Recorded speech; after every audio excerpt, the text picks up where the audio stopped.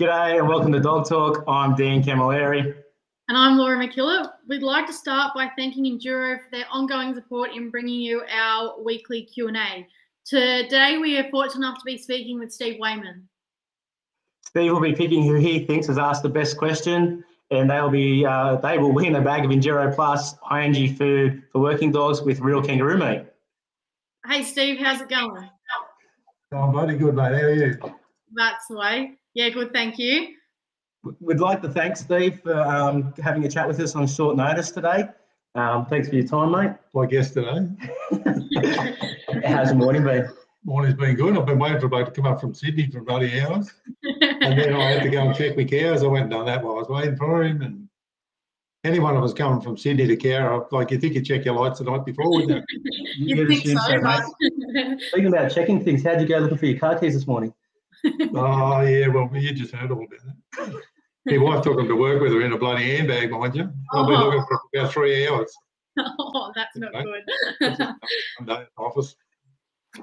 So we'll jump straight into it, Steve. Do you want to tell us a little bit about yourself? Where do you want to start? I left school when I was about 14, but I'd done an apprenticeship building. Yep. And always wanted to be on the land. So after I was about 21, I took off, ended up in Budgie, worked on a place up there with cattle. And that's where I sort of started into dogs pretty much. We used to do AI programs of about 400 or 500 cows in a mob. And then we were AIing to European breeds like Keenaners, Marsiganers, Brown Swiss, Simmentals, and heaps of others. And then one day we were sort of sending a load of cattle into town. It was when 2-decker cattle crates first come out. And we tipped a load of cattle over on a hairpin bend about halfway back to Mudgee. And then we went up, we had to go back up and get them. And then the bloke's place they landed on was a bloke called George Cover. Now, we went out with him to get the cattle, and he just had 2 collies. And they walked these bloody big steers in like Brown's cows. And then I got talking to him about his dogs, and he's an old 3-sheep fella. And Mudgee was really strong in 3-sheep trolling back them days. Like that's sort of back in the 70s. And I used to go up there often and just bloody play with dogs. And that's where I started 3-sheeping. And I had a couple of Kelpies. At the time, one was a Spinifex one and one was a Meson one, which is Sydney Girls. Then I went to Reach Flats and the farm that now Dave, what's his name? Crawford. Numby, Dave Crawford's place now. And I put that together originally back in the day. And that's we had about 30,000 wethers and probably a couple of thousand first cross ewes, 1,000 goats, and probably a couple hundred cattle. And that's when I had probably my best dogs. And then I was probably in my 30s then. And when all the trialling was happening. And then I was around when we formulated the first yard dog committee. I was the secretary originally. And then we also had the first field trial as we know it today.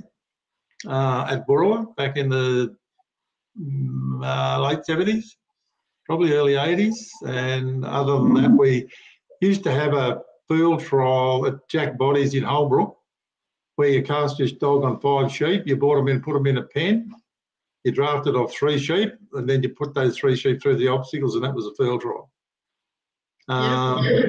Being a young boy at the heart and a few of other fellas, we bloody mucked around. We had Chris Stapleton, Mel Peake, there's a heap of us, Neil Gannon. We all sort of got going and we started breeding dogs and mucking around with these trials. And the 3-sheep trials didn't really suit our dogs, so that's when we started the yard trials and field trials. Yep. And what are your dogs today, mate? Still mucking around with a couple. I've got 2 dogs at the moment. They're both Capri dogs. One's Mindy and one's Tina. Both out of Sophie, and I run a few Aussie White ewes, and I've got semi-cross cattle. and just muck around. It's sort of semi-retired, I suppose you'd call me. But I just like to keep myself busy and yeah, just keep poking about.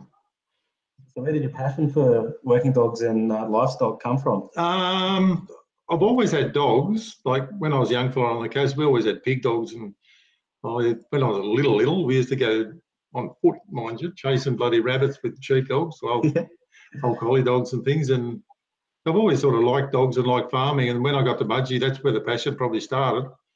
And that's when I started 3-sheep trialling. Yep. Yeah, and it just sort of grew from there. Probably the 4 major people that have been influential in my trialling career have been George Cover, Toby Lindsay would probably be me 3-sheep fellas, and then even Johnny White and old Jack Body were probably 3-sheep fellas as well. But they were Kelpie fellas. Johnny and Jack were Kelpies, and the other fellas were collies. Old Pip Hudson, he was always hanging around, and Mick used to follow us around when he was a boy. Yep. He's now a bit of a legend. Did all right the other week down at Hall, didn't he? I made a bloody training tape back in 80-something, 3, I think. And in that training tape, I picked a fella out that I thought was an up-and-coming young fella. Probably, I don't know how long ago, Greg Prince, his name was. And the rest of that's history. Did he turn out handy with the dog? Or? He was there fairly handy. He come there one day. He come there. We had an interview on the tape. I still got the tape somewhere. But he had an interview on the back of the ute and had an old dog called Lady, I think her name was. And she won a fair few trials. And he was just a wizard. But anyway, and that's where Mick probably got it from. Apart from that, and old Pip. Pip's pretty handy with the dog. So a little story we had about Pip years ago. Pip used to do a lot of schools and stuff. And he had a dog that was broken in back to front. So all the commands were sort of back to front. And so he gave a demonstration. He used to always say that, dogs can't speak English. And so it was very important to repeat the same lessons over and over and over. So he had these dogs that, he'd say sit and it'd stand up, and he'd say come here and it'd go away. And everything was back to front. Like, it was hilarious to watch. But I don't know whatever happened to it, but I don't know how it even worked, the bloody thing. But anyway. Be hard trying to remember the opposite of what you're trying to do, wouldn't it? Oh, it was crazy. Like, it used to be, like, everyone would crack out when you're working it. But anyway, that was just another little thing. Did you ever picture yourself doing anything different? Pardon? Or like different, did you ever picture a different career when you were younger? Do you ever think about doing anything else away from dogs? Or? Well, not really. I wanted to be on the land, and dogs just sort of seemed to come with it. And the bloke I first started working with, he was into Kelpies a bit.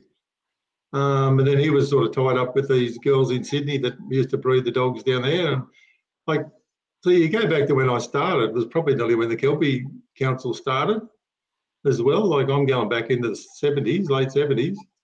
Yeah. I'm not quite sure when they kicked off, but they wouldn't have been very old anyway. And they're just trying to find the right Kelpies, and I've been mucking around with them ever since. I had about 10 years in a bike shop, which was fairly recent. Like, can't remember what years they were, but then I got out of that and sort of semi-retired, and just got the Aussie white ewes now and some cows. That was in town here too, wasn't it, your bike shop? Yeah, in Cara, yeah. So tell us, mate, who was your first dog and what breed was it? Oh, my first dog was a dog called Spinifex Grub, the one with a better name, and then she was a little bitch. She used to go right at 3-sheep and trials, but we didn't know nothing about backing and barking and all that then. What we used to do, probably one of the things we used to do in the early days is when you're filling up a race, you'd send your dog up the outside of the race and they'd get up to the front and then sort of jump in the race and come back through the sheep. Basically the same principle as today, but today they back. And I mean, backing wasn't much of a thing way back then.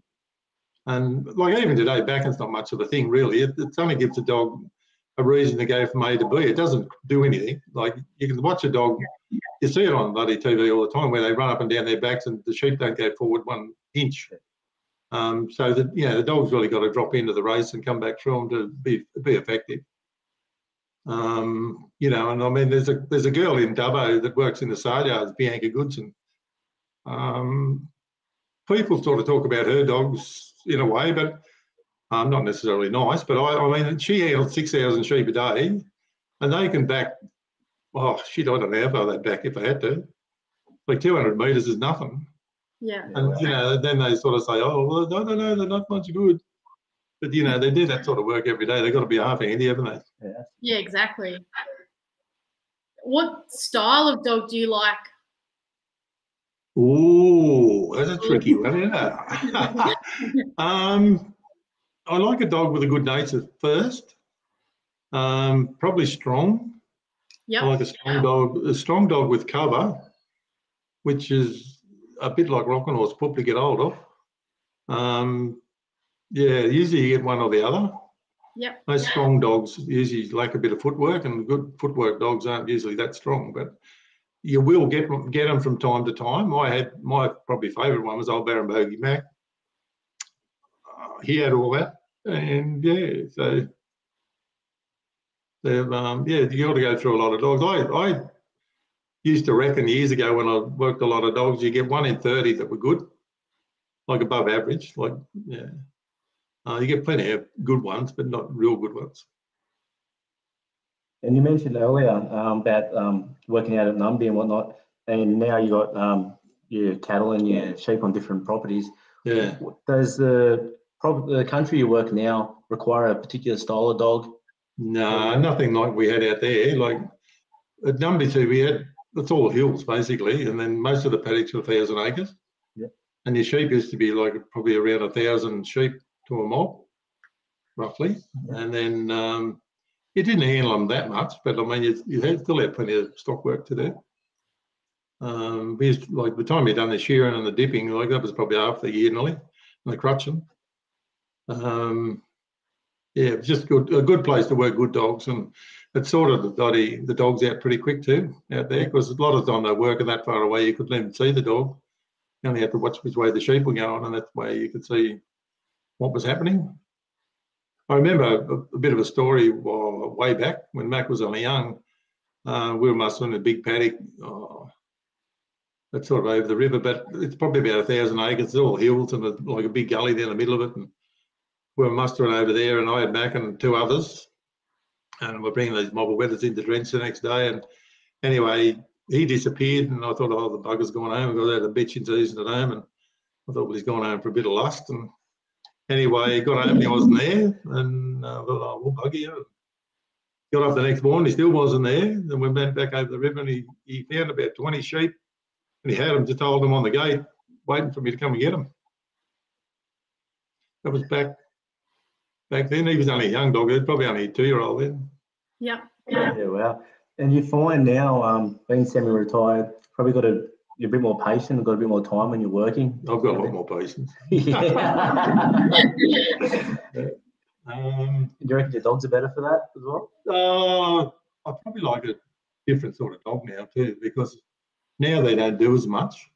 Yep. And they'll live in town. They've got to be able to, they've got to be pretty cruisy to live in town, and don't get worked every day, but they get a run pretty much every day. Mm-hmm. So yeah, and I create work a bit. You know, if you've got to do 2 or 3 things with the sheep, I usually do that over 2 or 3 days. Yeah, drag it out. Yeah, get them in and put them out, let them in, put them out. I go over to Chris Stablelands a bit. We go and muck around with dogs over there a bit. Yep. He's pretty handy with a dog. And would you do what you do now without a dog? Oh shit, no. I'd be poor as a crow. No, I just got a buggy, and I sit in the buggy, and they do everything. I don't do anything. The only thing I do is bloody drench sheep or cattle. I've got those Aussie whites are all shedders, so we don't do any shearing or crutching or anything. So it's really only lamb marking and drenching, vaccinating. So has what you like changed over the years? Oh, Laura, I'm struggling. That's all right. What do you like in a dog? Has that changed? Probably a little bit. Probably when I was younger, I liked them probably a bit rougher. Whereas now I'm probably going for a more calmer type dog that's a bit easier to work and a little bit less stressful to work. I work my dogs a lot without commands. I break them in with commands, obviously. But when I'm breaking one in, I probably don't have any commands on it really when I start it. I just want it to go around sheep and do its thing. And then I just pick the one that I like probably out of that, because I used to start about half a dozen pups at a time. And then if I was working it the way, if it was working the way I like a dog to work, well, that's sort of the one I kept. And then all you do then from there on is just put commands on its natural ability. So it's pretty easy to break them in. And I never sort of put, like a lot of people go overboard with the recall and a sit and a stop before they start working. Well, I'm complete opposite. You know, I'll have to run my dog down to catch it when I first started, or leave a long string on it usually, and then I don't really start putting any commands on a dog till they get the nitty gritty of holding sheep to you. And I only probably put them in a little yard for like twice, and then I'll go into a big yard, like a size of a building block, and then just out in the paddock, and then just have an old dog with you, but you hold them together in case it all turns spare shape. But I'm not a big fan of working a pup in a yard at all. Why is that? I just don't think it helps the pup. I mean, especially when they get to like 4 or 5 months old or 3 months old, they generally work them in a yard that's too small, and then the dog can't get its natural distance off the sheep, so you don't really know what its natural distance is. And then when it's running around the sheep, it's tending to hit the sheep up the bum all the time, so you just end up with a round and round and round and round and round because the dog can't get to the head or can't balance the sheep up properly. So it's just, it just creates drama to me. I don't like it. That makes sense.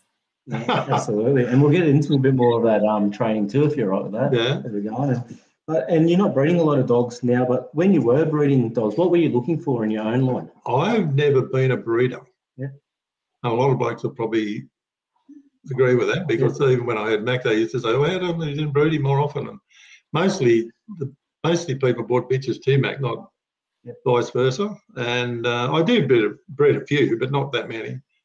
I'd rather go and find a dog when I was cruising around and you'd see someone that had a dog that I really liked, and I'd try and buy it so I could compete with it. Yeah. And as long as it had the attributes that I wanted. I used to borrow dogs even. And I can remember an incident, bloody years and years ago too.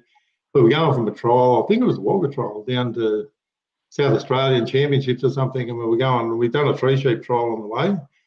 And the lady down there called Nancy Withers, she was with us, and she didn't have 3-sheep dogs at all. And I had a 3-sheep dog, which was called Troy, but he was a yard dog too. But anyway, she went out with the dog and stood at the peg, and I sat on the fence, and she walked around the course and I worked the dog from the fence. And they were none the wiser. And I mean, I hate to do it today, they'd lock you up, I think. Probably. Oh, yeah, they'd throw pains at you. Troy was a collie, wasn't he? Yeah, Troy's a long-haired collie. I got him off Toby Lindsay. I think he won the Australian Championships at Euroa one year. We finished the trial at 2 o'clock in the morning from memory. He just kept going and going and going and going. Toby Lindsay judges it, and we were just got out of hand, and they just didn't finish till very, very late. Yeah. And all the guys come over from South Australia. We used to have a heap of people come over for the trials here in South Australia, like Billy, and we used to go over there too back then. I think the camaraderie was different. I wouldn't say better or worse, but it was different back then to what it is today. Mm-hmm. Yeah, there's probably not as many people trial it then either. So what would be different? Reckon just feel, or one of the things that when yard trials first started, see, I was involved in the very first ones, Now, the yard trials, when that started, we used to probably have 25 or 30 sheep in the yards. We'd be working, and then the race was always full. So you had a few sheep to work. And I mean, there's people saying today that, oh, there should be more sheep. But we did all that. And then, but the laws have got on top of it a little bit today, and it made it a bit harder. But I mean, it's still out there. I mean, if someone wants to run a trial with 100 sheep, they still can. I mean, when we started, like, there was only 3 sheep trials, and so we started off the yard trials and the field trials as they are today. And so someone's got to start something somewhere. If they want to do it, go and do it. Cattle trials are the same. Cattle trials have been going for a while. I didn't really have much to do with them when they started, but I've worked in them. I enjoy them, actually. And we talked about Troy and Collie today, Kelpies. Why Kelpies, mate?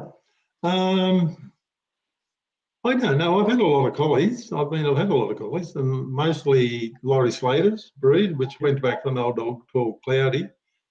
He was a bloody cracking dog, I reckon. Very hard-headed, but he used to give Laurie some grey hairs. But Greg Prince had a dog called Di. She won a hell of a lot. She was by Cloudy, and was probably the mother of a lot of his good dogs, actually. But yeah, Troy was a really nice little dog. He could work a 3 sheep trial, or probably all my dogs could work a 3 sheep trial. I mean, but they just weren't consistent enough. I mean, Mac won a 96 and a 98 at Bredbow one year and come second to John Perry. And Alice won a 98 at Goulburn one year. She was a Gerald Owen dog. She was out of Glenlogie. What was her name? Glenlogie something. Lucky's sister it was. And by an Elfinvale dog, but she was mad. God, a couple of blokes had her, and they could give it to me, and then I took her out and put her on bloody 3 sheep when I first got her home, and she went around these 3 sheep, and this is a true story. She was bringing them back to me flat strapped, like flat as they could run, and she was backing them on the way back. She was crazy. But she ran a 98 or 96 or something at Goulburn, and then went out in the final and just done the usual stuff. I lost control. She lost control, or something. Someone lost control. So Chris Egan has asked. He would. He said, after being out of dogs for a while, what traits were you looking for when getting a pup or building a team again? Probably the same ones I always had, but I was really, really lucky because I'm good mates with Chris Stableman, and he used to give me pups, and then if I liked it, I kept it, and if I didn't, I give it back. And so, yeah, I sort of went with his breed because him and I sort of bred similar sort of dogs. He likes similar sort of dogs to me. Yeah, so that's sort of where I went, but I like them to have a bit of cover and hold, and a bit of strength would be good, and like them to back and bark a bit. I mean, bark's not absolutely necessary, but it's handy sometimes. So on another question onto that as well, Catherine Atkinson's asked, what is your worst pet hate with a dog? Like what fault can you just not forgive if they do? What fault? Yeah.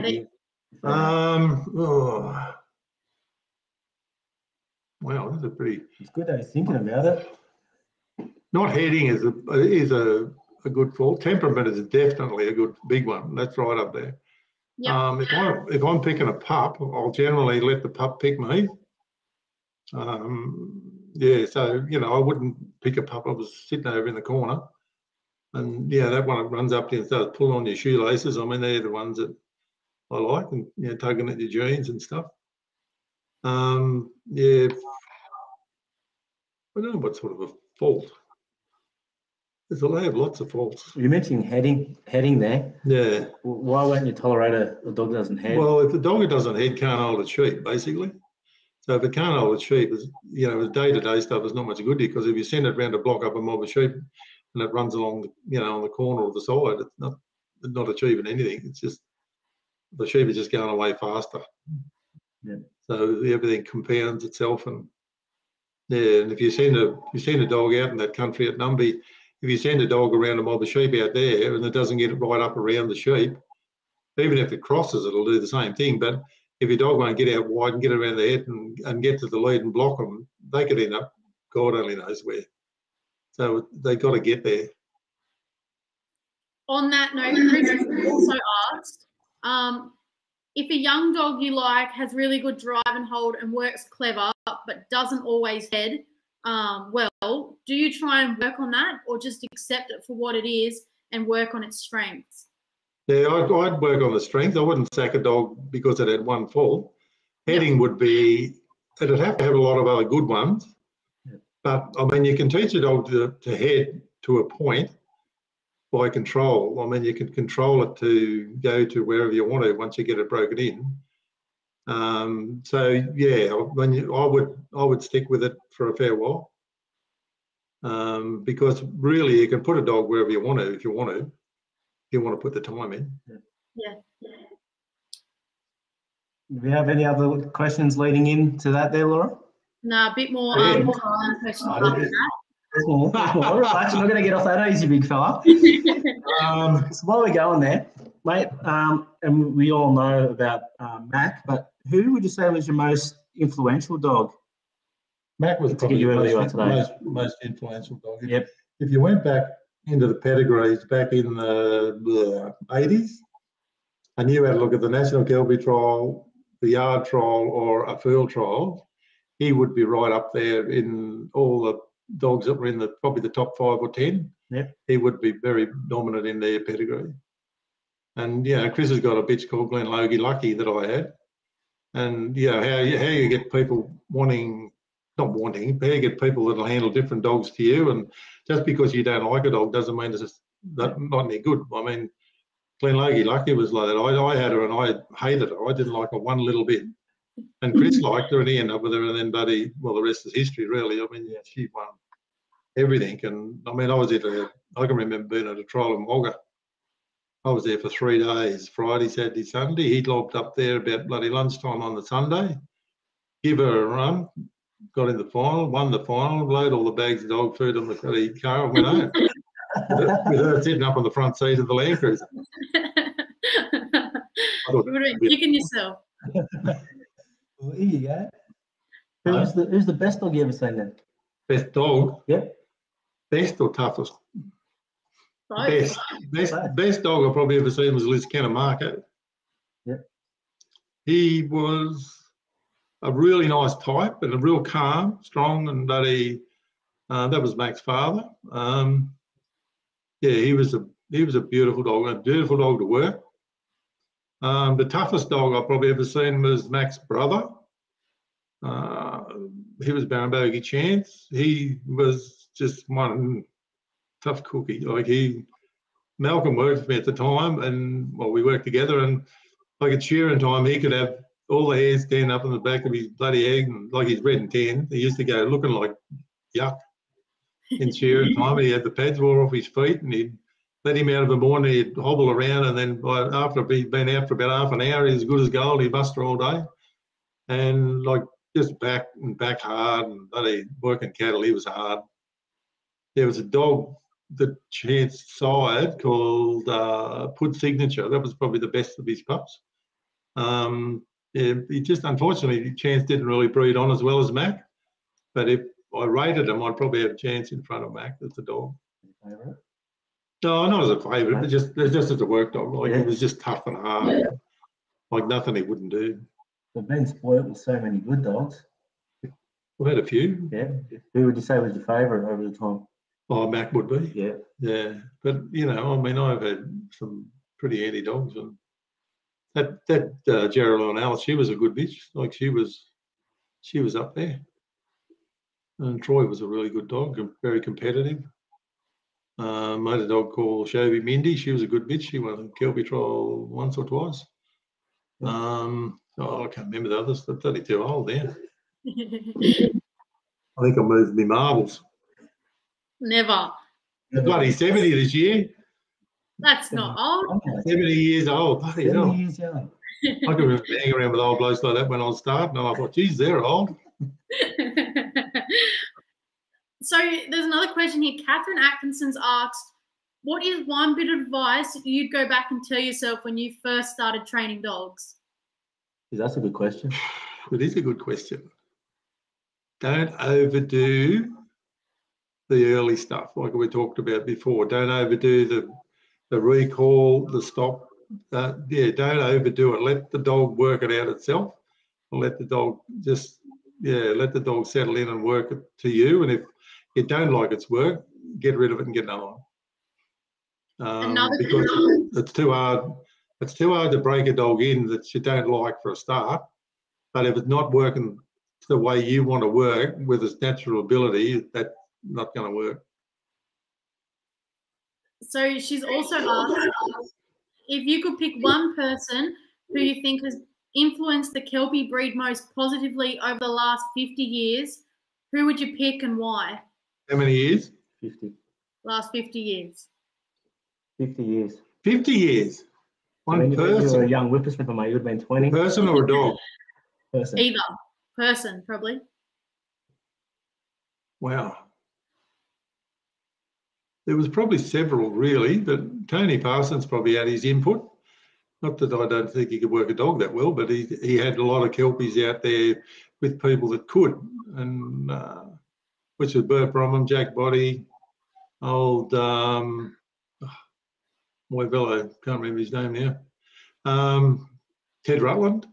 Yeah, they were good dogs, and Johnny White, he's probably up there. Yep.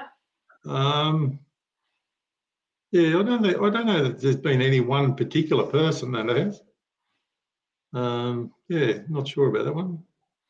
And anyone else more frequently, or? Probably the more modern one would be Chris Stapleton. Like he's dogs are nearly in every pedigree everywhere. He's bred some good dogs and he's worked some good dogs, and he's got an interesting situation at the moment. He's got a bitch called Capri Sophie, and she's probably the mother to nearly every trial dog he's got other than her. So nearly every trial dog he's got at the moment is out of her, I think. And I could be wrong, but most of them are. Mm.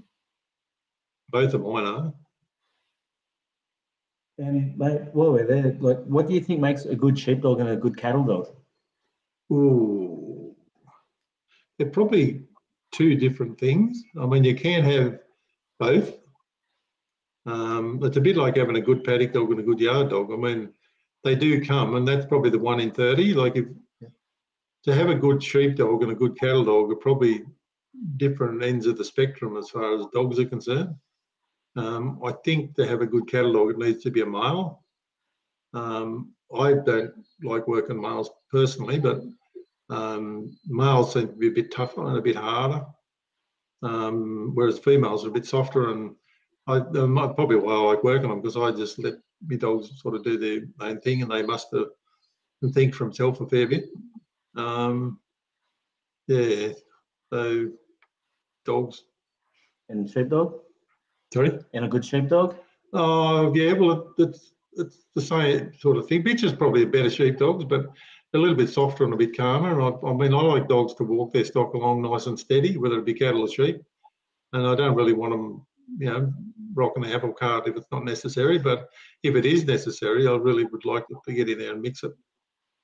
And I probably wouldn't work one dog on either sheep or cattle for that matter, but I always work 2 or 3. Yeah. What about an all-round dog?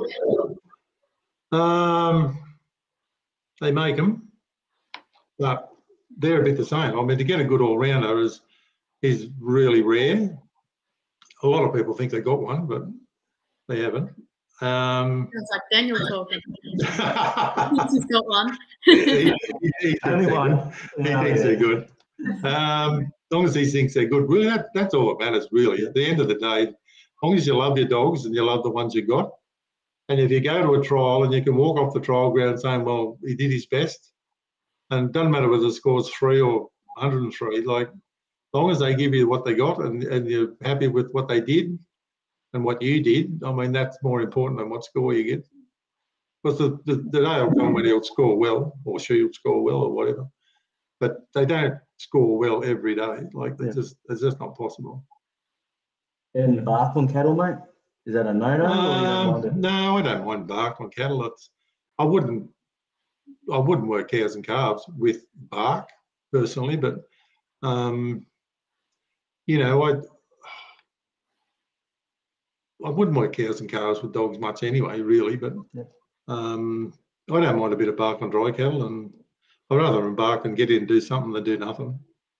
But the thing that's getting around at the moment, you might have even seen it, but there's a new club started up that's working cattle dogs, and they're purebred cattle dogs, and they've actually got a bit of iron style, and they'll actually hold a mob of sheep together and back sheep, and they don't want to kill a sheep. And there's a do this weekend in Sydney, actually. Yes. I think you got it in Dog Talk, haven't you, or in the magazine or something? Property there. Yeah, and that should go off very well, but it's a bit of a rarity. I had a girl, Belinda Carter, come to a dog school, and she bought them. I seen them, and I thought, well, bugger, mate, look at that. And I had dirty cattle dogs all my life, and they were just bred to drive and heel and bite, but these dogs actually work, and it's pretty impressive. So, how important is a natural calf to you? What about natural calves? How important is natural calves? It's very good. I mean, I had a dog on something. I put it on. I'm not sure how I even put it on there, to be honest. But I had little bits on the starter, which is Tina. She's a bit older now. She's probably 12 months older, but she had a really nice natural cast right from the start. And then when she casts, she doesn't particularly stop at 12 o'clock. Like if I send her out to the left, and she'd go right around probably to 3 o'clock. And some people might say, "Oh, that's bloody overdoing it," but it's not really, because if you go right around, like she'd go right around to the head of the sheep either way. So she's a good little bit. She had a nice natural cast. Mindy did too. Like the two dogs I got have got good casts. Yeah. And with we see now a lot of auctions and the value of working dogs coming up. What's your take on that, mate? Is it about time, or what do you think? I think it's a load of shit. I think there's dogs on there, mate, that are making big money that I wouldn't feed. Yep. And I mean, the people are selling them and that's all good, but geez, there's some dumb poor buggers out there that are buying dogs. And why do you think? Why do you think that is? They just don't know any better. Yeah. They're paying lots of money. I seen a dog. Well, I don't know where it was, but it backed the race 3 times and wouldn't have shifted the sheep 1 inch. And it bought $20-something thousand. Yeah. And, it's just, it amazes me, the dogs that are selling. There are good dogs that are sold at auction, don't worry. But gee, there's a lot of bad ones. And do you think that's just the people purchasing them actually not knowing? Yeah, not knowing what they're looking for, and just the hype of an auction. I'm not a big auction person. I mean, I would be if I was selling, but not if I'm buying, because they get into a hype, and they just do silly things. Well, fair enough. Unfortunately. Well, everyone has an opinion, mate, and that's yours, so that's cool. Yeah. What's feel to you then? Feel. What's feel to you? How do you see feel? Feel? Yeah, in a dog. Oh, I'm not really into feel. Yep. It's probably just the relationship between the stock and the dog. Whether the stock get on with the dog or vice versa. If you've got a good, big, strong dog and he walks in on his stock, generally they get a bit jittery and start bouncing around a bit, and that's sort of what I'd probably class as feel. Mm-hmm. But yeah, you probably see the exaggeration of it in 3 sheep trials where they're advertised, they're working 3 sheep and the dogs are, like 3 blocks away from where the sheep are, and they're working the sheep, but the dog's not in touch for these stock, and I don't know. It's just people think it's good, but I don't. I'm not. I like the dog to be closer and be in touch for these stock. Yeah. Not right up, not right up where he's making a fool of himself, but up there, he's got to be in touch with what's going on. And we know that you didn't breed a lot of pups and don't breed a lot of pups, but if you were looking at breeding pup, right? What would you be considering before joining? Like, well, I'm actually looking for a dog at the moment to join Domindi, and I've been looking around, and the dog that I would have to have, you have to He's have. in the front. He's in the back of you there at the front there, mate. It'll have to be a strong dog with a bit of cover and hold. And, I've got my eye on a dog, but Yep. I've got to make sure the bloke's all right with it first. Sorry, it'll be fine, mate. Hey? I'm sorry. Not yours. No. I know. What are you trying to achieve by that? Are you matching up? Bloodlines, basically. Yep. But it's important to me anyway that you got to find the dog that I want to use, but the bloodlines have got to be there as well. Yeah. Because it's no good having the dog and then having a complete outcross, because you could get anything. Yeah. So your bloodlines have got to be relative to your breeding program. Absolutely. And looking for a sire like that, what do you think makes a good sire? What I said. Yeah, like, is it anything in general? Just like with a dog, like you see a dog and people are like, oh, it's a great sire, but what do you think? There's a lot of difference between. There's very, very, very, very, very few great sires. There's a lot of good dogs, but they don't throw pups. Yeah. There's a lot of good bitches that don't throw pups, but I believe that the bitch side is more important than the sire side. Yep. So, it's really like, well, just to name a couple, Chris had a bitch he called Kate, yep. Which is not the current Kate he's got now, and she's the mother of Sophie. Now, Kate, I believe his bitch was probably the best brood bitch he had at the time, and now Sophie's out of her, and she to me, this is my opinion, but I think she's the best brood bitch she's got. And she's bred to several different dogs, and all the pups are good. Absolutely. Yeah. So, whereas, Mac and Chance, for instance, Mac bred a lot of good dogs and Chance hardly bred any. Yep. Yet I rated Chance as probably a better dog than Mac. So, the breeding doesn't mean everything, but if you find a dog, the breeding got to be compatible to the bitch, I think. No, absolutely. And having like Mac is obviously one of the most influential sires out there. That was a question I was looking forward to asking you. So it's good to see that you're not just rating just the sire either, but also the bitch has a massive stamp in your opinion. What makes you decide to breed from a bitch? What does a bitch have to do for you to go, she's worthy of breeding from? Well, I probably wouldn't breed a bitch that she was probably 3. But she's got to have all the good things. Like she's got to be able to work, got to have brains. She's got to have a good temperament, preferably a bit of size, but not necessary. Got to be very biddable, and just got to be a good mate. What age would you start a pup? Isn't that a good one? You can't give me the bag of dog food. Well. In one of the things that I seen not so long ago was Sophie when she first started.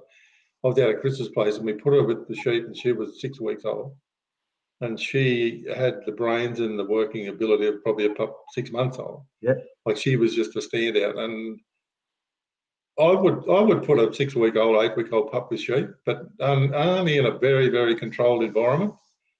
And if it was showing the traces that I wanted, I probably wouldn't work it much more. I might put it with sheep every month, maybe.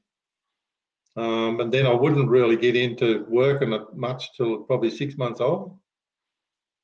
And then I would work it probably on a few quieter sheep.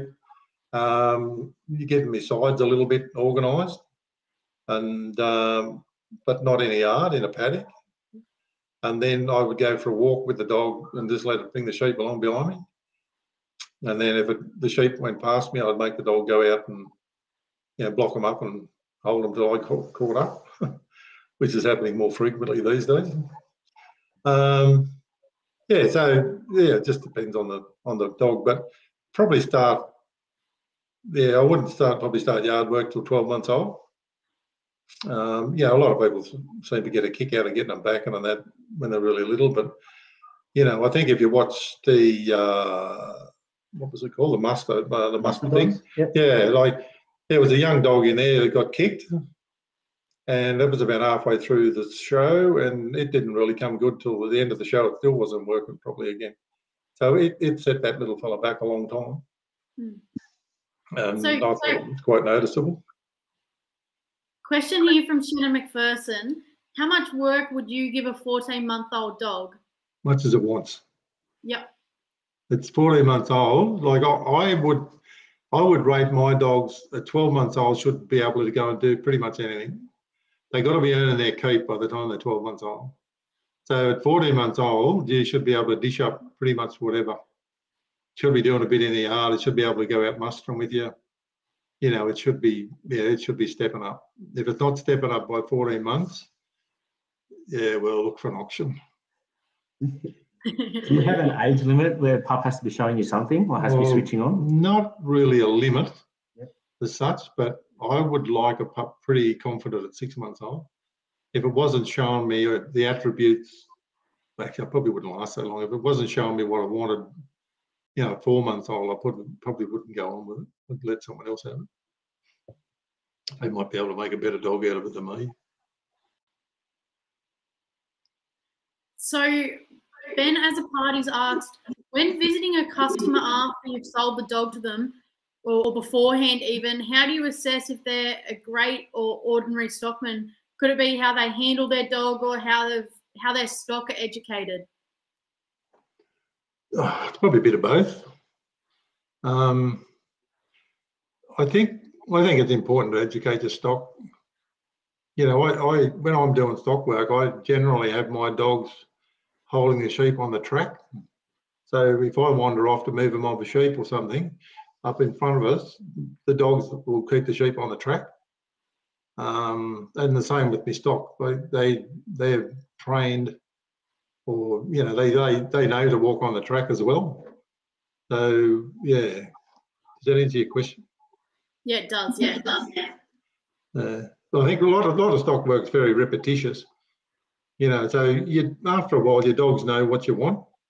You know, like Mindy, for instance, if I go to a gate and the sheep are going through the gate, she'll know which side to go, whether she goes right or left, or you know, she'll know what she needs to do and where she needs to go. I haven't got to tell her.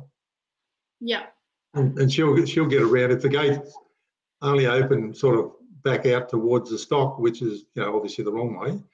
But if a gate opens back out onto the stock, she'll get herself around in position behind the gate so the sheep don't go behind the gate. I don't have to tell her to do that. Sorry, I'm trying to flip through the questions here to keep up. Laura, did you have no That's one? right. Are there any particular traits you want to put into your dogs moving forward? If we're talking about you thinking about joining there earlier, yeah. What's a trait you'd like to see come through in those parts? Hang on. Is there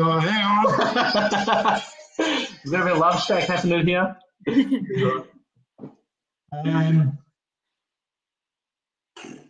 Ability is probably one. Yep. Which is basically temperament.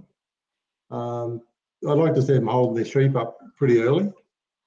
I'm hoping to keep one of them myself. Yep. They'll live long enough. Yeah, so it's just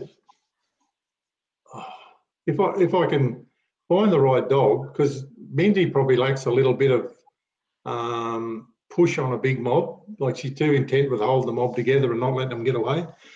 But if I'm on foot and I'm with her, you know, she's good. She'll back and bark or do anything out in the paddock. But if I'm in the buggy and I'm like around the front, she's a bit soft at the back. So I'd probably like a dog with a little bit more, work up a bit closer and a little bit more direct. Yep. That's what the dog will have that I pick out. I've got a dog in mind at the moment, and Chris Egan owns it, and he's by Red, and she's out of a bitch called Rose, and Rose is out of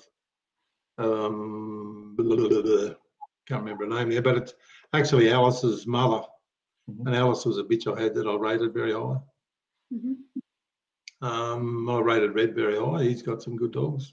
I made a Mindy to Red. Yeah, I think you might have one, didn't you? I did, mate, and I'll kick myself every day that I moved him on, to be You know, honest. the bloke that's got it now reckon's the best dog he's ever had. I know, he told me. I kicked You myself. tried telling him that. I moved him on to keep one, and then I was like, I made the wrong decision, but I'll learn from that. Hopefully, probably not, but I probably should. And now that you're not working every day, mate, how much time would you put into training your dogs, and even moving forward, like when you start your pups? Every day is a training day. Yeah. But the little with the young one I got now, she'll be 2 in June or July or something. But you know, I run them on the sheep most days. I'll just go out and round up a mob of sheep just for fun. I take it for a walk up the paddock. Nowadays I do it in the buggy. I'll sit in the buggy and I'll drive backwards and work my dog out of the buggy. And which is pretty good because the sheep get used to following the buggy too. So it's not a problem to do, and it just sort of gives them exercise and yeah, they work. We spoke earlier about you thinking like backing is just, it's the quickest way to get from A to B. Backing does nothing. Yeah, absolutely. When would you put a dog? How old would a pup have to be before you put it in a race? Probably 6 or 8 months. Yep. I'd probably put them in. I wouldn't expect them to do anything. Just put them in there to see what they're going to do. Mm-hmm. If they jump up there and they're confident up there, and that's all I want to see at that stage. I mean, I wouldn't start putting pressure on a dog any yard until probably 12 or 18 months old. They probably go in there and help the other dogs, but I don't expect much. I just expect them to do their thing and let them run along with the sheep and push away around the fence and that sort of stuff. Yeah, so yep. You're right. What about... You run out of questions. No, we've got plenty of questions. What about your thoughts on AI with a dog? Obviously using dogs that have been dead for some time compared to using the best one you can find today. God, Laura, I wish I had a hearing aid. AI in dogs. Yeah. How do you feel about AI? Oh, mate, I would love to have a bucket load of Max Seaman at the moment. Yeah, no, it's a good thing. Chris has done it a couple of times, and he's produced some good dogs. But the problem is, it's what we were talking about before, is what makes a good sire. There's no point in keeping semen of a dog that's not a good sire. Yep. If you're just keeping it because you like the dog, it's probably not that beneficial to you. I mean, there's a few dogs that in the past that you could have saved semen for. But see, when Mac was around, like Aon wasn't even a thing. Like I don't know if anyone even collected dogs' semen back then. It's more been lately when they've been down with greyhounds and stuff, and then that sort of got the ball rolling. Yeah. And mate, like you said, you've been trolling there for a long while now. Bloody long while. and been around a few different handlers, mate. Have you noticed a change in the way people handle stock and dogs? Oh yeah. Lots. There's a lot more with the schools and that now. There's a lot more people handling their stock better. Well, in my opinion, it's better. Yeah. They're not rip, tear, and bust, and they're thinking about what they're doing a lot more and thinking about working their dog, and they value their dog a lot more than they used to. Yeah, no, I know. I think the schools are probably one of the biggest things that have made stock handling a lot better. Yeah, so next question. You're up, Laura. You're up, Laura. Is there anything when you see people handle stock that makes you go, like, look away or anything? Makes them what? Is there something when other people are handling stock makes you cringe? Oh, yeah. I don't know if there's any one thing, but having good stock people is a bit like finding a good sheepdog. When some people are born with the knowledge how to handle sheep and cattle, and some people could do it for the rest of their life and they wouldn't be able to do it properly. But then again, that's only my opinion. Yep. In my opinion, they're not doing it properly. So they probably think they're doing it properly. Yeah. But yeah, there's no one thing really, mate. Just probably controlling your temper would be probably one of the biggest things. And if there was a message that you would like to get out into the industry, what would your message be? Stay calm. Just try and stay calm all the time. Just don't expect too much out of your dogs. Don't try to make your dog do anything, because the more you try and make it do something, the worse off you're going to be. That's why when I go right back to what we we're talking about before, if the dog's got the natural ability working the way you want it to work, that's why it'll work, because it's already working the way you want it to work. And to put it into human terms, I don't know whether you watch rugby league or not, but if you watch Wayne Bennett train, he's probably one of the best trainers, if not the best we've got in Australia. But he buys players that are trainable, and he watches how they play football. And if they play football the way he likes football played, they're the people that he picks. And they're got to be trainable, and they can't back chat or that. If he asks them to do something, they got to do it.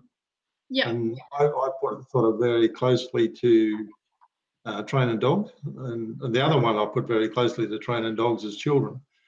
I think training a dog is not that much different to training a child, or say training a child. That's probably might be a bit harsh, but what do you expect the child to do, and what you expect dogs to do are pretty similar in a lot of ways. Definitely. So you've obviously done a fair bit of trialling over the years. Why do you enjoy trialling? Why do I? Yeah. I like the competitiveness of it.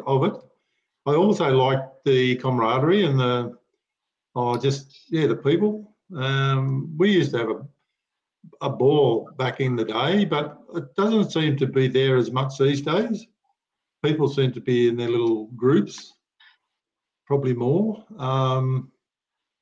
But yeah, we used to have a bloody good time back in the day. Wagga trial was one in particular. We used to go to the Red Steer up there and run amok. This sounds like a good story in itself. A lot of good stories. we might keep that for an MA or an M segment one day, right? Yeah, we might need another one. And what's your favourite format of trialling? Probably field trial. Yep. I would, if I had to have a favourite. And why's that? It just shows your dogs off better.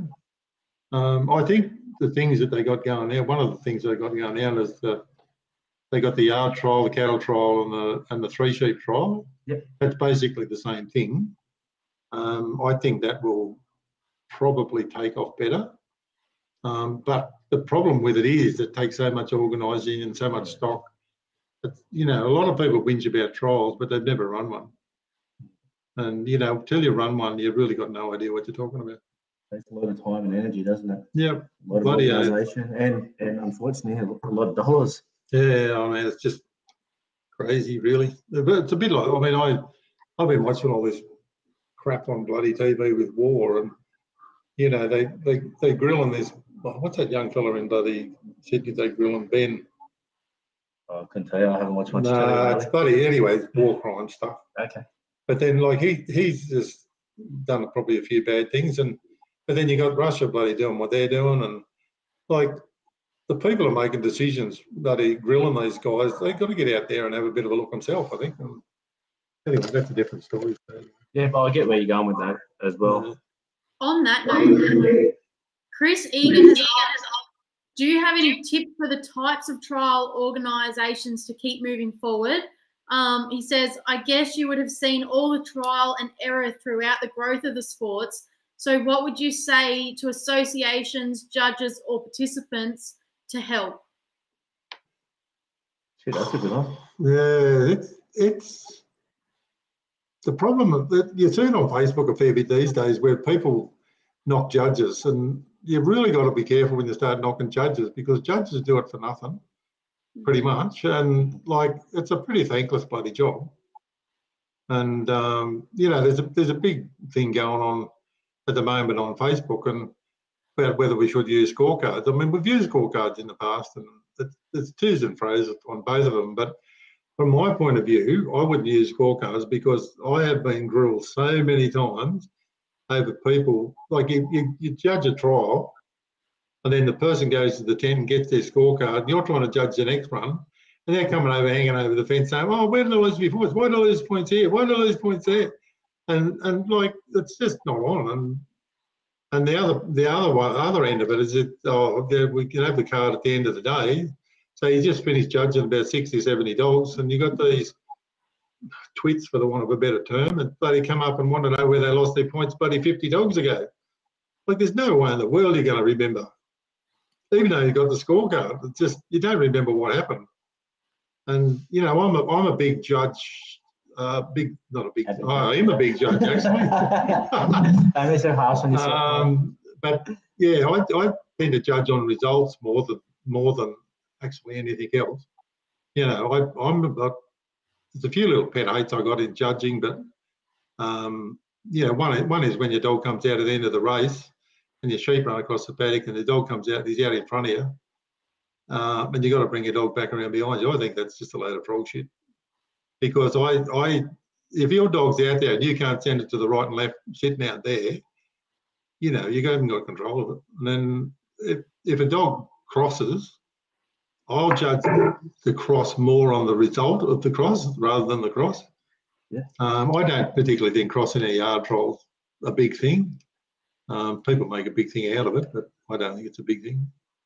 And you mentioned earlier, you know, you really like the setups of these trials, like with the cattle and the outside work and the yards all in one. Yeah. How do you think, and we said how it's difficult to organise, how do you think associations could help the organisers of those trials? Probably not much, because it's really get down to the grassroots where you've got to find the cattle, find the sheep, truck them, all this sort of stuff. It's just a big job, an expensive job too. If you've got to start paying the freight companies. Yeah.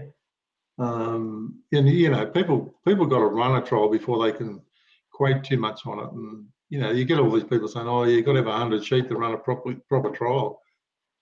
Well, let them go and do it. You know, most of the people that are knocking trials haven't run one. Yeah. And do you believe that trials still simulate real work scenarios? Pretty much.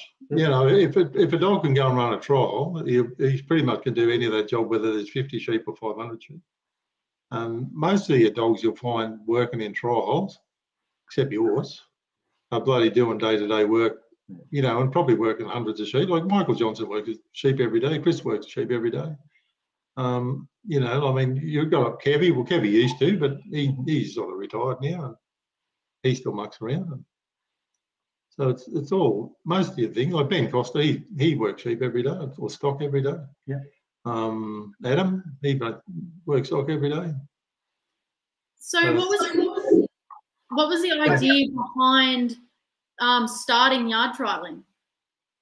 What was what? The idea behind starting yard trialing.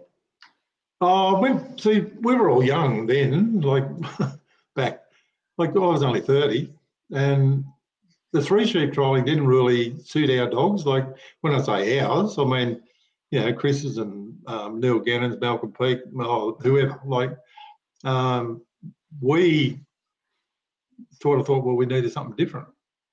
And like I said before, Jack Body had the only field trial at Holbrook, and that was working 5 sheep and drafted 3 off and go and put them through the obstacle. And we went to the Kelpie trial. I think probably the first one was in Victoria when Liskenna Kay won it. It was more a field trial with yard and paddock work. So, yeah, it sort of come from there. Then we come back to Burrowa and we were sort of hanging around there. So we just sort of thought, oh, well, it was at the show mostly. When I first went to Burrowa, I started with old Father Morrison, and we used to run a 3 sheep trial at the show. And anyway, that sort of dwindled out to, because it was too hard, you need too much room, and then we run out of room. And so then we went to yard trials, which you could run under the pine trees, and we could run them in the shade. And like, there was plenty of people, like a very good spectator sport, whereas 3 sheep wasn't. Like really, 3 sheep like watching paint dry. And And, you know, really, if you go to work 3 sheep, if you work 2 dogs in a day, you're doing really well. Yep. So it's long, drawn out process. Whereas you go to a yard trial, you can work 3 or 4 or 5 dogs in a day. Yeah. So, yeah, I don't know, it just suited our dogs a lot better. Because, you know, our dogs are probably better up in 3 sheep trials. Do you think if you could change anything in trialling, would you have something you could change? I think, oh, what sort of trial? Any trial. Probably the worst thing in yard trialling, in my opinion, at the moment, is judging. Now, I'm not saying it's bad or it's good, but it's just so open. Like, so we don't have any score rules. We have rules, yep, but it's up to the discretion of the judge to take off as many points as he wants. Now, you know, like say for a cross, say if a cross out of the race. Yep. Now, if that was me and the dog went the right way and the sheep went the right way and everything happened, I wouldn't even judge it at all. I wouldn't take a point. Yep. Whereas other judge might take 3. Yep. He might, yeah. And so that's where there's inconsistency with judging, and people don't understand or don't think about it long enough. So they're comparing one run to the other, but they're not comparing the one judge to the other. So all the judges judge differently. So you can't really compare one to the other. You can go to one trial and you win everything. You go to the next trial, you won't even get in the final, yeah, because the judges judge differently. And, you know, I mean, I've judged Chris a lot of times and he's judged me, and probably one of the things that stand out probably more, because I've been accused of being biased to him many times, but he and I like the same sort of dog. So the way his dogs work is the way I would judge, and vice versa probably, because I like to see a dog do a job naturally. I don't like to see it under, you know, really hard, strict control. So if a dog's doing the job, and that's where you can judge on results. If a dog does a good job, you can sort of pay it to a point, whereas you don't have to take every point off. You know, like if a dog crosses and it goes around the right spot and puts a sheep over to where they got to go, in my book, that's good work, even if it crossed. I mean, the cross to me in that situation means nothing. Even a tail turn, if a dog is up forcing his sheep nice and tight, and that's what's needed at the time, in my opinion, mm-hmm, and a sheep breaks back and the dog has got to turn completely around and go and block the sheep, if he can do that successfully, well, that's good work. Whereas, you know, even in a 3 sheep trial, they have points for each thing. Like if you're in front of the bridge, for instance, and one sheep goes around the corner, it's 1 point. If it goes halfway along the bridge, it's 2 points. If it goes right around the bridge, it's 3 points. Whereas if I was judging the trial and the sheep were in the mouth of the bridge and the sheep just walked out willy-nilly, I would probably take 2, maybe even 3 points if the dog's just standing there flat-footed and not trying to cover the sheep or hold them in the mouth of the race. So I would still judge a 3 sheep trial on results rather than the rules to that point. Yep. I might be wrong. Oh, you probably would be, right? I probably would be to a lot of people. Judges say is always final though, isn't it? It should be anyway.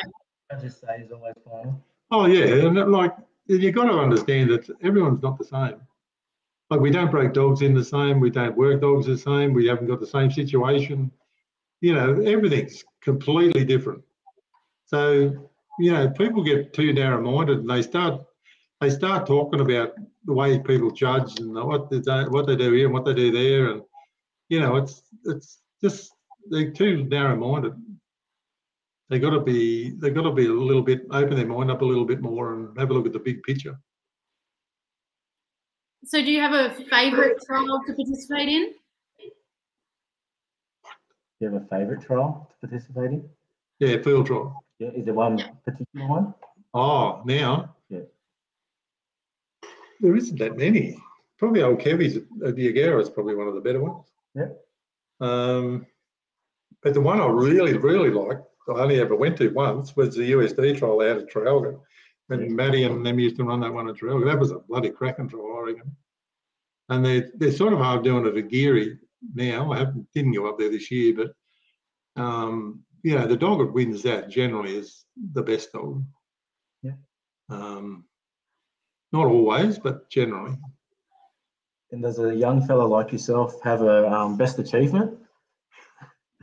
What do you mean best achievement? Oh, what I've achieved the best. Yeah. What's your favourite? Oh, what do you consider one of your best trolling achievements, or a special moment? Doesn't even have to be a win. It could be anything. Yeah, probably.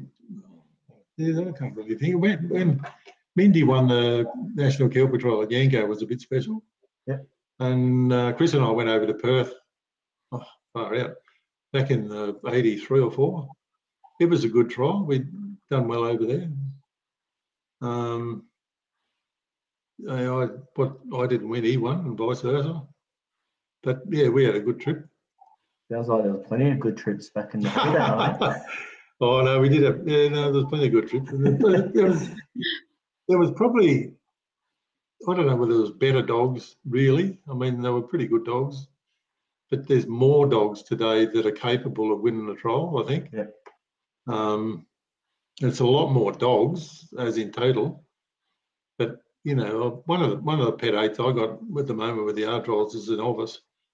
Winning 2 novices. I mean, you go to a trial and you got 70 novice dogs and 12 open dogs. Mm-hmm. And I think it's not doing the trial any good. Personally, I think it's those novice dogs are staying novices for too long. And you think that a lot of those novice dogs are actually capable of being open dogs because there's so many good handlers and whatnot. There's so many dogs in the novice, like they're not getting a break. Because you see so many novice dogs that continually make finals, but the wins are getting shared. That's right. The wins are the ones that matter, because they're the ones getting. So they could run second bloody 10 times. Oh, trust me, I've got one. Not achieving it. And I would find it frustrating being a worker. Yeah. I had a racehorse once and he ran 7 seconds. He didn't run 8. And while we're mentioning that, generally the Open is always run as your last event, right? And you encourage or your maidens are first. And I'm just winging it here. What's your take on sometimes running the Open first so that they're getting the fresher sheep and you're testing your dogs a bit more rather than sheep already been around? That's not probably the main point. The worst one is they've been doing it forever. Ever since I first started, they run the Encourage first. 3 sheep trials are classic, but they're doing it a little bit more now. They're running the Encourage at lunchtime. But they used to run the Encourage on a Friday. And 99% of the people working in the Encourage are workers, and they work them. Yeah. So they can't get there. And the yard trials are a little bit the same, but yard trials nowadays are pretty much only 2 days. Yeah. And so it really doesn't matter when. But I mean, you could run the Encourage with a novice if you wanted to, but I think there's too much probably emphasis put on the Encourage workers and not enough guidance. I think, if I was judging an Encourage or a novice, I would want the Encourage worker to help their dogs more when they're starting, rather than trying to stand there and prove a point and not get anywhere. I think it's really important. I mean, I still do it now. If I'm starting a young dog, in the novice or maiden, the first probably half a dozen trials, I'd help it around the course. I won't come off it much, but that don't matter. The dog's learning and not getting sour. Yep. If you start roaring at it and yelling at it, and because it's not doing what you want it to do, but a lot of the time it doesn't know what to do, and that's why your dogs work a lot better at home, because they get into a routine and they know where they're going, what they're doing, where the sheep have got to go, and that's what you got to try and get into your dogs when you go to trials. The dogs have got to have a pretty idea what you expect and how the course is going and how you want them to go. So that's why it's important, in my view, to help your dog around initially. And everyone gets a win. Everyone gets a win. Like as long as you can walk off and you're happy with your dog, like it doesn't matter what score you get. You know, like old Jack Body said, he's never seen a good dog a bad colour. So, in all your travels and trialing experience, is there something that you see handlers struggle with that we can all improve on? Probably expectations. Yeah. You know, like a lot of people got high expectations of their dogs, and the dogs aren't capable of doing it. I think a lot of workers, young workers particularly, put too much pressure on themselves, and that relays to your dog, and that, you know, it turns it all pear-shaped. I believe, and Greg believed as well, that if you use whistles, you don't have a voice. What's the word I want? Pressure? Yeah, you know, like a tone of your voice. Like when you're talking to a dog, if you're nervous or you're cranky, your tone will come through, but with a whistle, it won't. So if you can work to a whistle, it's better. And, you know, same as I've been saying 1,000 times. That's only in my opinion, but I've proved it right a fair few times. When we first started about talking about trialing, we kind of touched on it, but we hear debates all the time that trial dogs don't make real work dogs. What's your take on that? Depends on which trial you're talking about. 3-sheep trial, I would say yes. Yep. But not yard trials or cattle trials. Yep. Really, all yard trials and cattle trial dogs are workers. Yep. So yeah, it's, you know, I don't know. I think there's plenty of dogs out there working that earn their living. Heaps of them. Absolutely. Another little bloody story I had, I don't know whether I told you, but that Troy that I had, he was an old collie dog, and he got out one night at Numby and put about bloody 300 sheep in my backyard. And I mean, if you have a look at where the gate is, I mean, people who've been to Dave Crawford's would know what I'm talking about. But Dave's driveway goes up the back of his house, and there's a bloody big steep hill bank above the house where they dug out the hole to build the house. And he put these bloody 300 sheep in there, and how he got them in there was beyond me, because the gate's on a corner, and he had the whole bloody lot in there. Took me about 3 days to clean up all the shit. All the rocks come down off the side of the hill, and the driveway was blocked. And I woke up in the morning, all I could smell was sheep pee. Was that your alarm clock that morning? Oh no, just wasn't good. Wasn't good. You got a couple of other things written down there, mate. There's a couple of other things you wanted to touch on? Oh, I don't know. No, I think we just about covered most of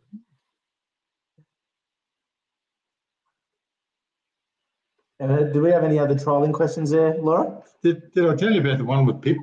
No. I told you about the one with Pip Hudson with his dogs with the bloody gears on back to front. You did. That was fantastic. I loved it. Pip would love that. There is one more question here.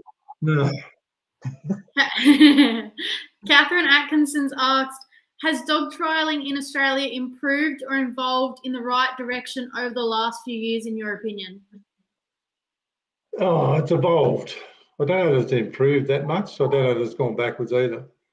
I think there's a lot more people interested in it. And I think it's a really good, solid way to make your dogs better.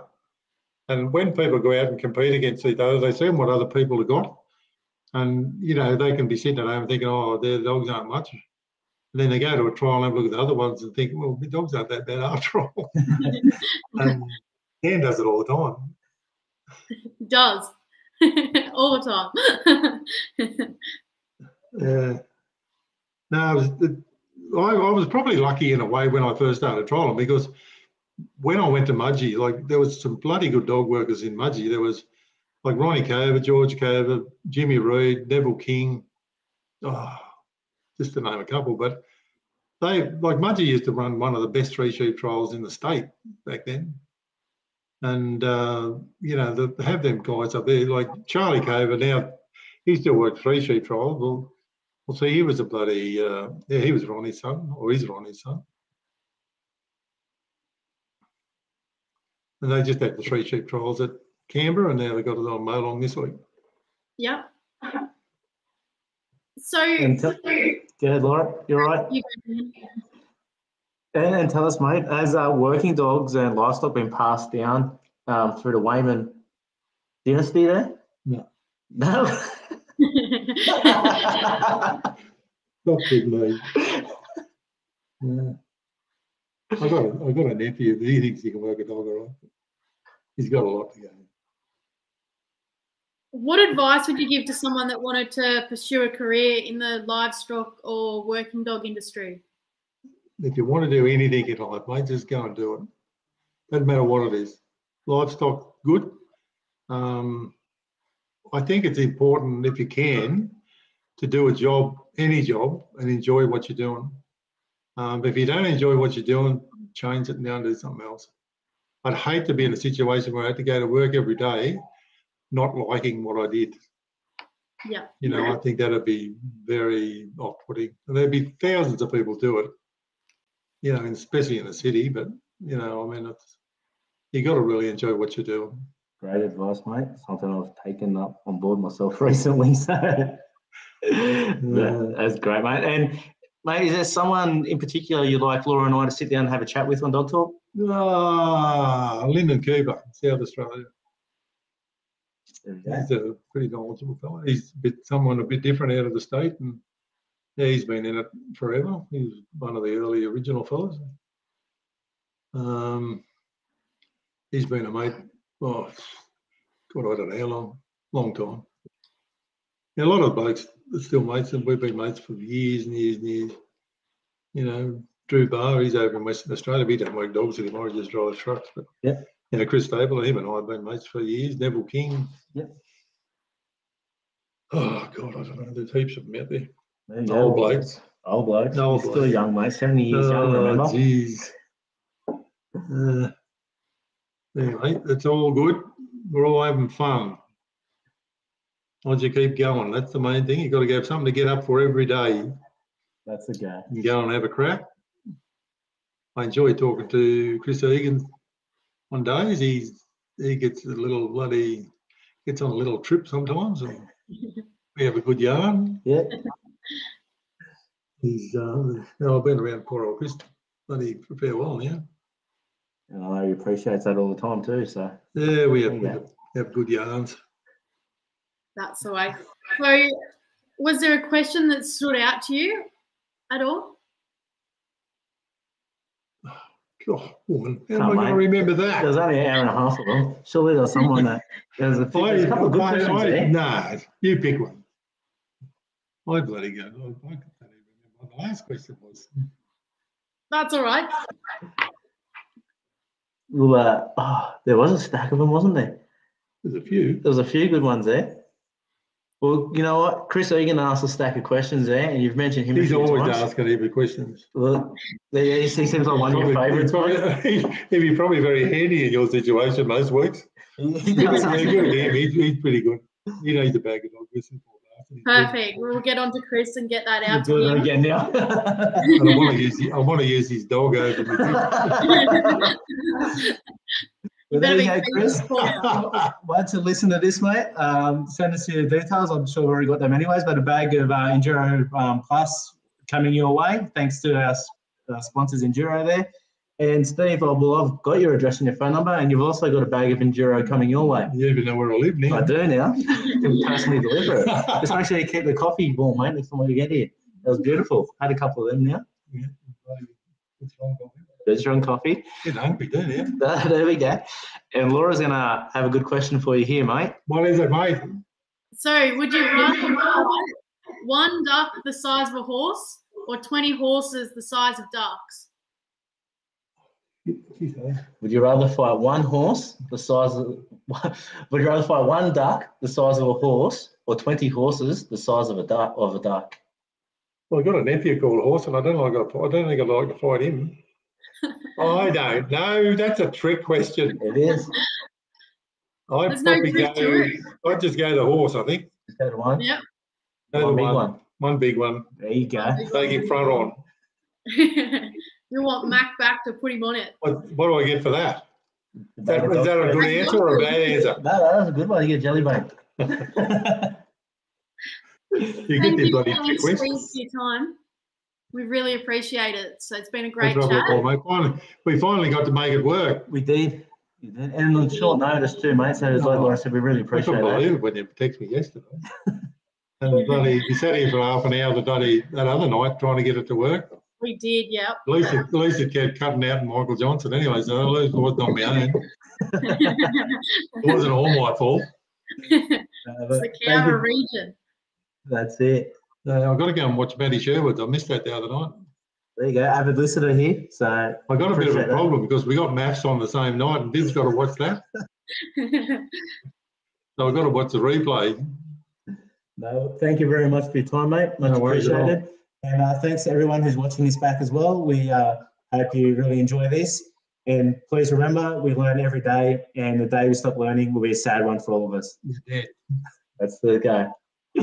Thank you. Thanks, Laura.